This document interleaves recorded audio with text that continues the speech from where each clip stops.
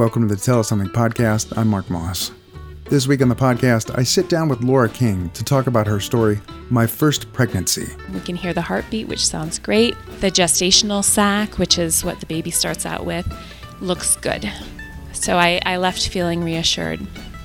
Which she told live on stage at Free Ceramics in Helena, Montana in April of 2017. The theme that night was The First Time. We also talk about podcasting and the new podcast that she's working on with her cousin in California.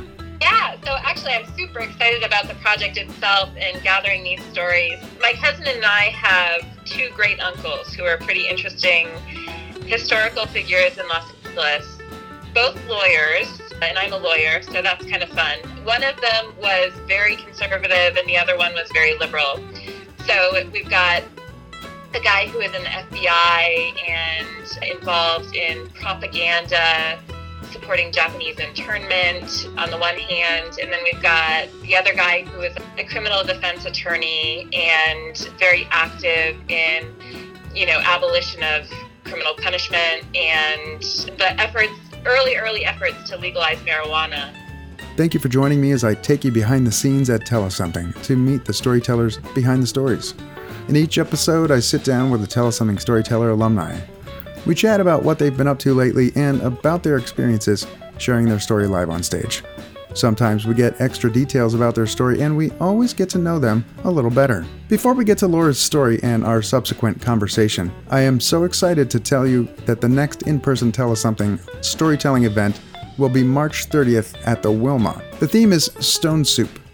7 storytellers share their true personal stories without notes on the theme Stone Soup. We are running at 75% capacity, which allows for listeners to really spread out at the Wilma. Learn more and get your tickets at logjampresents.com. Laura King shared her story in front of a live audience at Free Ceramics in Helena, Montana in April of 2017. The theme was The First Time. Laura King, a 32-year-old, married to her high school sweetheart, becomes pregnant and has to juggle that with the stress of being in law school. Her first ultrasound is an internal ultrasound at 5 weeks and goes well. She returns home and has to go back to the hospital after complications arise. Thanks for listening. This story is about a pregnancy, and you might notice that I'm pregnant right now. It's not about this pregnancy, but it's about my first pregnancy, which occurred when I was in my last year of law school. I was a third-year law student at Harvard Law School in Cambridge, Massachusetts. I was 32 years old. My husband and I are high school sweethearts. So at that point, we had been together for 16 years, married for 8. So this was a long time in coming. But we had put it off, and we're finally feeling like, well, there's no time like the present. Let's just dive in. I got pregnant easily. I was thrilled to be pregnant. I very much wanted this, but as much as I wanted it, that level of anticipation also seemed to create an equal level of nervousness and dread about what might go wrong. So I think it was because I was so nervous that I was eager for reassurance, and it's unusual to have an ultrasound at 5 weeks pregnant, but at about 5.5 weeks, I organized to go in and have an ultrasound. And at that point, they can't do an external ultrasound. The baby is too tiny. So they do an internal one, which means putting a wand up inside and getting as close as possible to the baby. And they did this and found a heartbeat. They said, your baby's doing just fine. And we can hear the heartbeat, which sounds great. The gestational sac, which is what the baby starts out with, looks good. So I left feeling reassured. Went home. A couple hours later, started bleeding. So I was extremely frightened. I called them right away. I'm bleeding. What's going on? Oh, that's probably okay. It's a common response when you have an internal ultrasound to have a little bit of bleeding. The cervix is sensitive. So I took a deep breath and, all right, well, would you like to come back in? And I did. So I came back in. They did another ultrasound, internal again. This time they said, we can't find the heartbeat. They gave me a little cup. They said, it's Columbus Day weekend. The clinic will be closed. If you do have a miscarriage, please collect the specimen in this cup. Keep it in your refrigerator over the weekend and bring it to us. I was crushed. It was so clinical, this passing of the cup to me. I was in tears. I went home. I got a bee in my bonnet that I should take herbal miscarriage prevention tea. And I looked online to see what combinations I might create. I called up my husband. He had the car. We had one car. He had the car at work. I said, can you take me and get these herbs? I really need them. I'm bleeding. I think I'm miscarrying. He said, I can't leave work. I'm busy. So I decided I'd take matters into my own hands and take a bus. I wasn't used to taking buses in the city. I was so close to school that I usually walked. So I figured out the schedule. I found myself on a bus, still bleeding, and also on my lap was my law school work, which, I was having this crisis, and at the same time I thought, well, maybe it's not a crisis. Maybe I just have to continue doing this routine of preparing for my advanced environmental law class. So I'm reading a Supreme Court case on a recent Supreme Court case on environmental law as I'm on the bus to Whole Foods to get these herbs. They don't have them at Whole Foods. My husband comes home. He takes me to another store. We finally get the herbs, and I'm doing cups and cups of tea, and in the meantime, hoping that nothing will come out to fill this other cup that I've been given. I call people in my family who could help me. I call my mother-in-law, who had 4 miscarriages during law school. No, 7 miscarriages during law school. She also bled through one of her pregnancies, and so she told me, maybe it's nothing, maybe it's something. You just have to wait and see. I called my sister and my mom, who had not had miscarriages, and they didn't have much reassurance to offer. My sister said, oh, maybe it's just implantation bleeding. I said, oh, no, that would have happened 2 weeks ago. That's when the baby burrows in and implants. This is much later. Well, the bleeding didn't stop. It got worse, despite the tea. The tea seemed to do nothing but fuel the liquid that was coming out. I was in bed for the next 3 days as things got more bleak. And the pain got intense.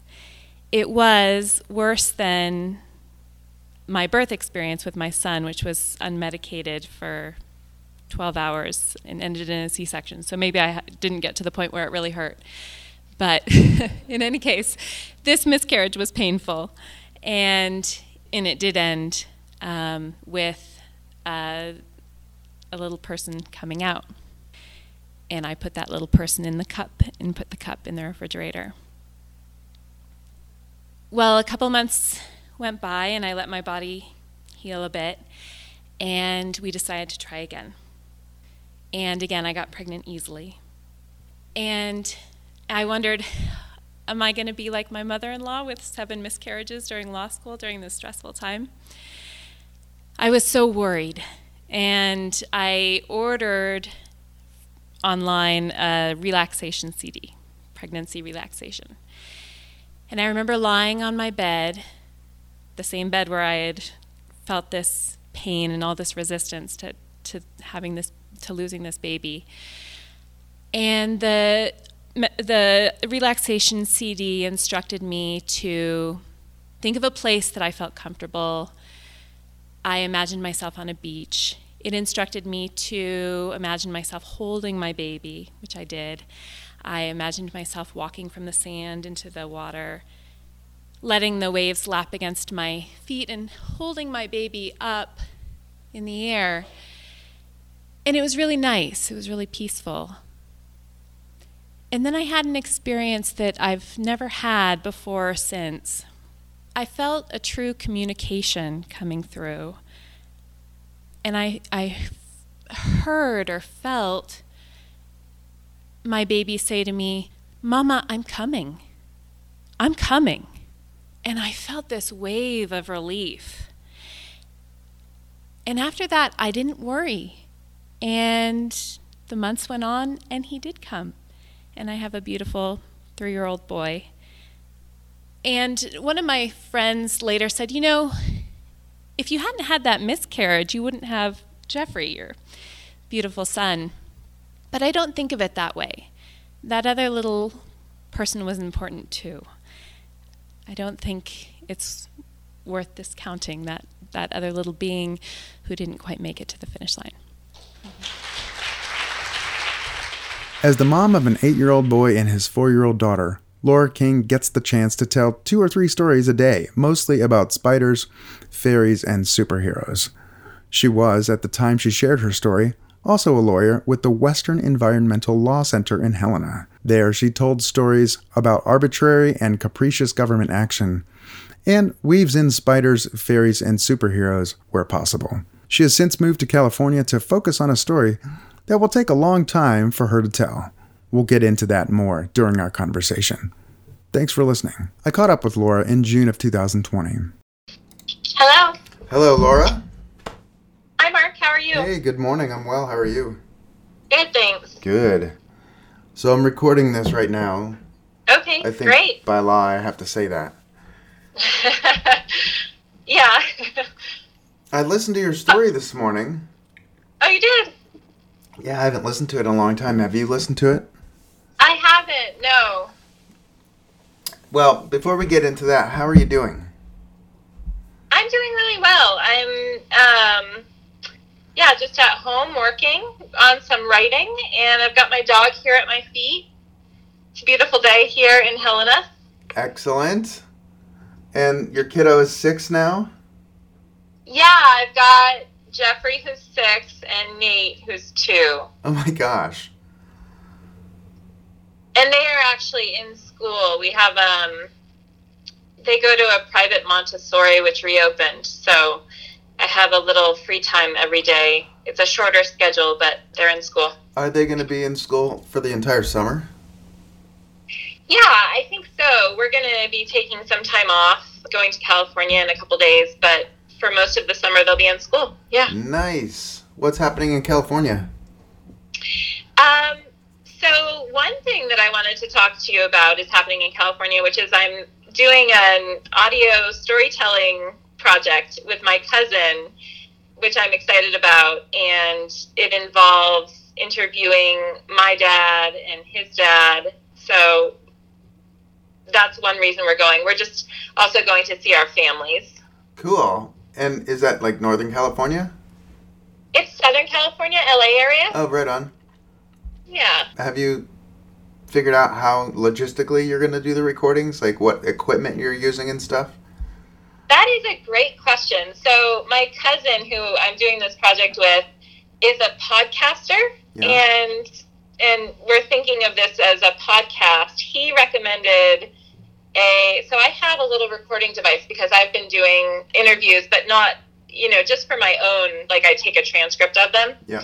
So I have a little recording device, and he recommended getting just a simple external microphone.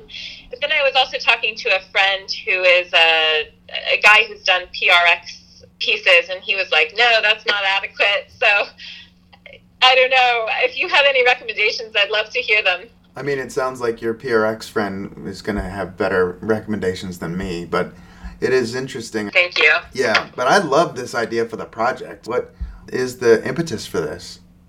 Yeah, so actually I'm super excited about the project itself and gathering these stories. My cousin and I have 2 great uncles who are pretty interesting historical figures in Los Angeles, both lawyers, and I'm a lawyer, so that's kind of fun. One of them was very conservative and the other one was very liberal.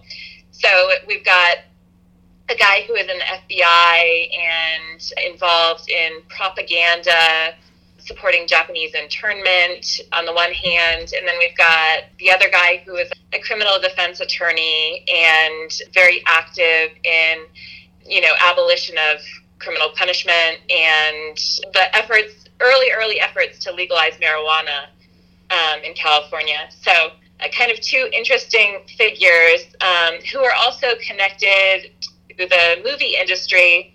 My family has connections to Warner Brothers, and the conservative guy became the head of security for Warner Brothers. So I think we've got some interesting stories that we can, both of our dads, my cousin and I, our dads are getting older, so now we feel a good time to go get their stories and tell these stories, which really have not been very well recorded, but we think may be of interest more broadly than our. I'm already fascinated. I'm going to subscribe to this podcast when it comes out. Awesome. I love it. And you have so many directions that you could take this. Yeah, that's true. And we don't know all the stories yet either. One of the other interesting stories is that our aunt, niece of these two great uncles, was Joan Anderson, who, do you know the Joan Anderson letter, Neil Cassidy's Joan Anderson letter? I don't. Anyway. Neil Cassidy, the beat poet? There's because she was part of the beat movement and kind of involved in that scene, there's a possibility that she was the Joan Anderson in the letter. We kind of don't think she was, but, my cousin and I were talking about creating kind of a Citizen Kane framework where you kind of build up these interesting ideas that might turn into something, and maybe they don't turn into anything at all, but it's a hook and it gets the listener interested in hearing the stories, and also creates a platform for telling other stories that kind of branch off from the main hooks. Rosebud. Yes, Rosebud. Yes. Have you had any background or training in how to collect stories like this? Because it seems fascinating, and I really would love to hear what direction you want to take this. Because I'm trying not to plant seeds where I want to see you take it. Cause yeah. So Lance, my cousin, brought the project to me, and I think in part because he thought, I'm a lawyer and I can help him do the FOIA requests, but I also got really interested in just the storytelling aspect of it.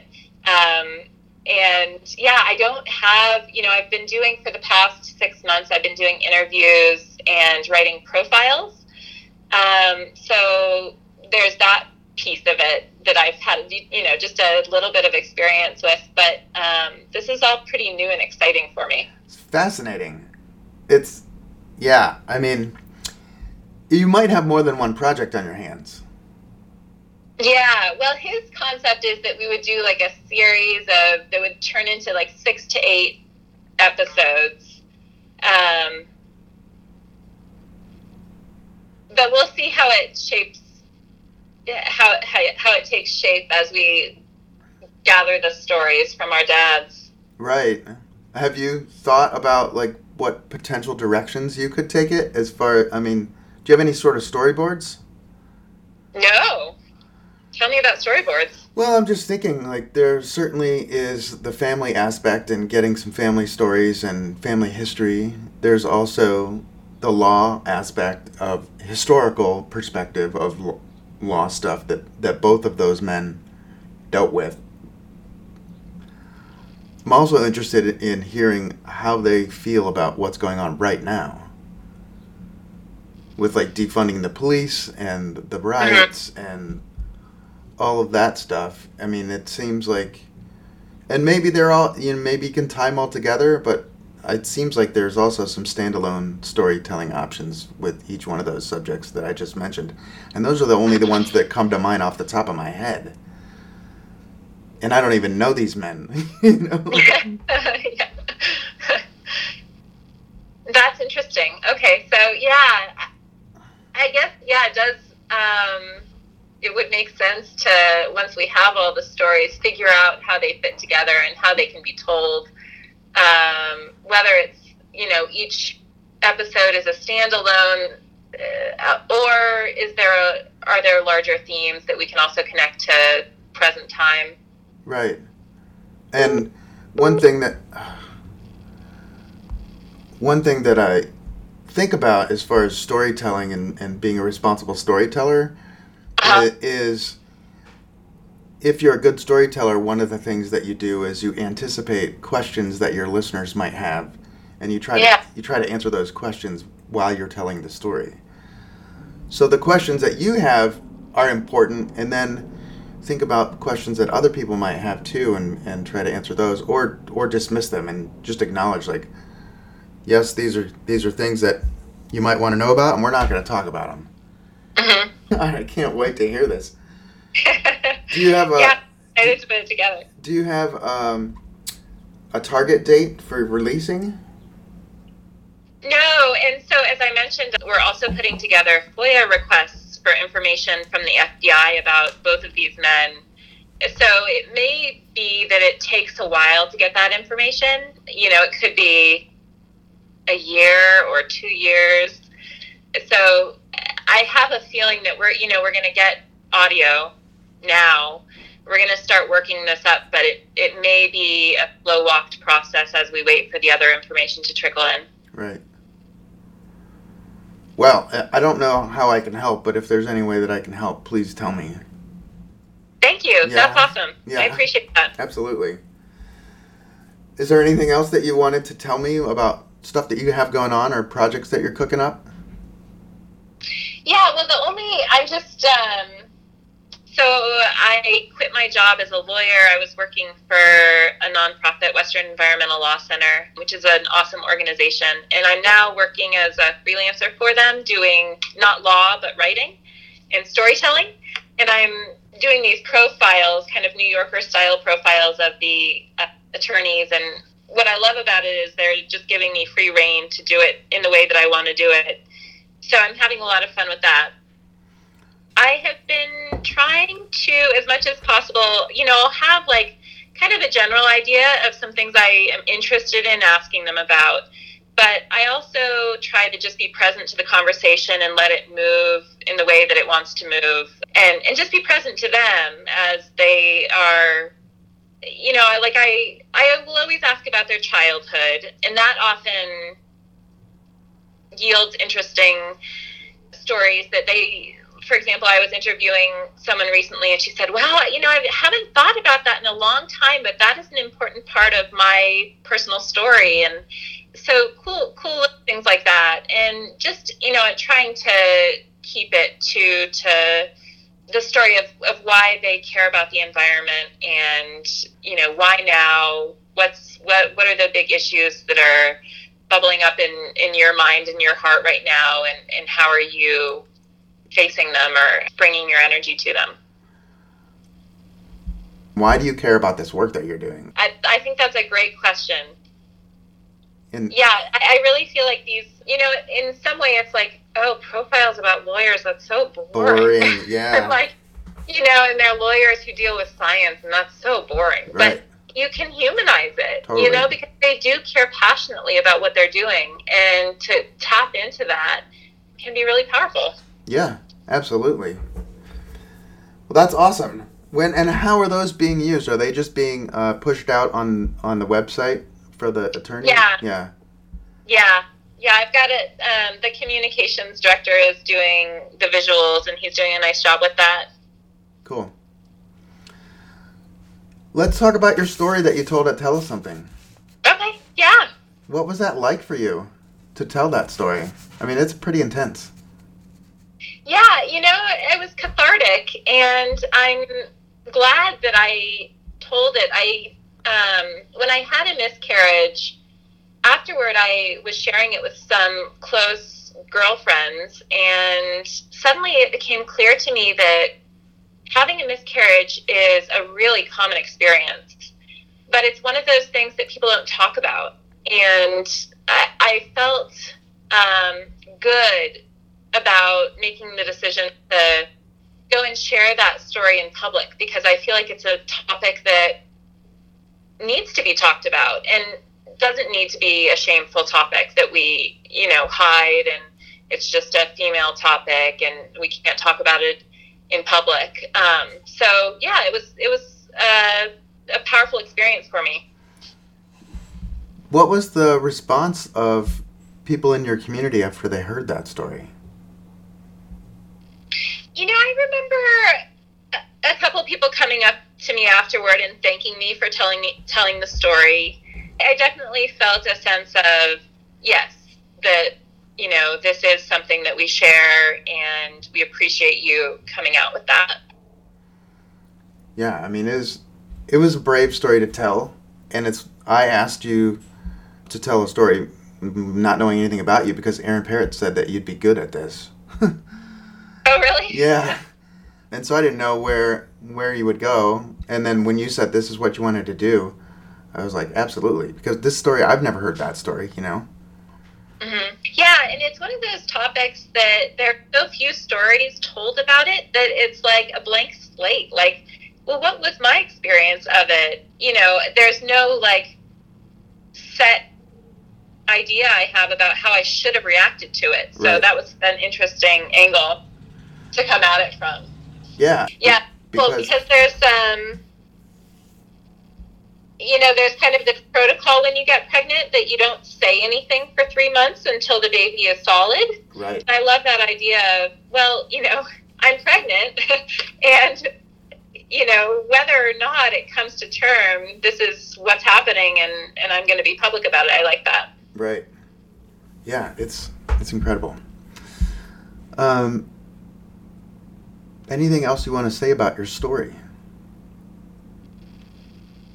No, I really appreciated the opportunity that you gave of having a platform to tell it. So thank you for that. Oh, you're welcome. I mean, that's what I'm doing. Cool. Yeah, and it was just really fun. It's fun having these events and hearing everyone's stories in the community. It connects you to people in a way that is not always available when you're just socializing. Thank you so much. Thank you so much, Laura. Yeah, thank you so much. This was really fun to talk to you. Yeah, thank you. And seriously, with your new project, if there's anything that you think that I might be able to help with, please call me or text or email, whatever, and let me know how I can help. Awesome. Thank you so much. You That's bet. so generous of you. All right, well, have a fantastic morning. All right, thanks, All right, you too. You bet. Bye. Bye. Thanks, Laura, and thank you for listening today. As I was listening to our interview, I thought, I wonder what Laura's up to now. It's been 2 years. So I asked her to sit down with me again, and we sat down to catch up on the progress of her podcast. So my podcast is still in its very early stages. Part of the run-up to doing it was collecting information. And so we did interviews with our dads, like multiple interviews. So we have a good bit of material from that. And then we sent FOIA requests, Freedom of Information Act requests, on both of our uncles, who the podcast is about. And we got a tiny bit of stuff, but disappointing amount of stuff. So we feel like we don't have the full story to tell. So at this point, and interestingly, I came across, I'll share this with you too, a woman who teaches people how to tell family stories without enough information. Her name is QM Zhang, and her website is MemoryWorks. She says, Kim has met with individuals and communities of diverse backgrounds and experiences who are engaged in the difficult and intergenerational work of trying to recover family histories and seeking creative means of writing and reclaiming the past. And that was kind of like a perfect description of where we are right now, is that we have not enough information. We want to tell these intergenerational stories. We want to tell it in a way where we're part of it, also part of the story, and kind of dig into how our dads are connected to the story, how we are connected to the story, how it's, kind of a mythic thing, like our what's our family myth, and explore all that stuff. So our current plan, so now that I'm in California and Lance is in California, and this is where everything happened, it's a great opportunity for us now to get together and actually make it happen. He's dealing with some family COVID stuff right now, but pretty soon I think we're going to get together, sit in his studio and have a conversation and use that conversation as like a starting point for a preseason show. So we've been, I think, a little bit daunted also by the idea of like, okay, how do we do this and how do we do it well? Because we want to do it over multiple episodes. Right. And there are a lot of stories to tell and multiple characters. Our two uncles are the main characters, but then there are our two dads and our aunts, our grandparents. So I think everyone is going to be part of it with our two interesting uncles as kind of the centerpiece of it, and their, the contrast between them. So that's where things stand. But we're still feeling, there was a period of time when it was like no momentum on it, and now we're back in contact. I'm here. We're talking about sitting in his studio and having a conversation. We have a couple of boxes of stuff that we just learned about that my cousin has. So we're going to kind of, I think, build that into the story and record it like, hey, I'm heading out to Lisa's house to pick up the box of stuff about Uncle Al. We're going to look through it and kind of have the narration going so that the audience can experience it with us. So that's our thought right now. And when I was going back to why I got a hold of you in the first place again, just listening to your, the idea of your show was so fun. And I just wanted to see where you're at with it. And you sort of got us caught up just now. Yeah. Thanks so much for your interest in it. I feel like I feel, and Lance feels super excited about the prospect of it. And whenever we talk about it, we get jazzed and we're, but it's like the making it happen part that has caught us up. And it feels like a big project. We feel like we want to do it right. We've got all this other stuff going on, it's not like top of the priority list. So yeah, but I love the idea of it. How many people are going to be on your team besides you and Lance? Do you know? I mean, right now it's just the two of us. Although we don't have like the full story yet. Right. So right. We don't know. Part of it is like, we're just investigating this. These are some things we're excited about. It's the preseason. Lance has been calling it the preseason. We've been listening to other podcasts, which is always helpful and inspiring. But then you get into, like you said, like you get kind of addicted to them. You end up spending like 8 hours listening to some story. But yes, I love that. In the Dark and Death in the West. I'll check those out. And You Must Know Everything. Oh yeah. I mean, you can listen to that one with your kids. Yeah, that's great. And how old? In the car or something. Right. They're 4 and 8. Yeah. I mean, the 8-year-old certainly would get into it, I think. And there's nothing in it that the 4-year-old at least can't sort of absorb. Cool. And they're also like 11 or 12 minutes long. So okay. They're not very long. That's perfect. Yeah. So like a grocery store, no problem. Right. Cool. Yeah. So that's what I know. Awesome. It's so good to talk to you. And I feel energized just by our quick call. Thank you for that. Absolutely. Yeah, that's great. Yeah. Well, cool, Laura. Thank you so much. And thank you so much for the call and your interest. And I think it's going to be fun.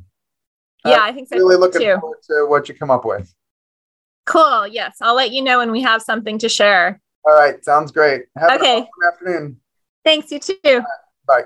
Bye. I am so excited to tell you that the next in-person Tell Us Something storytelling event will be March 30th at the Wilma.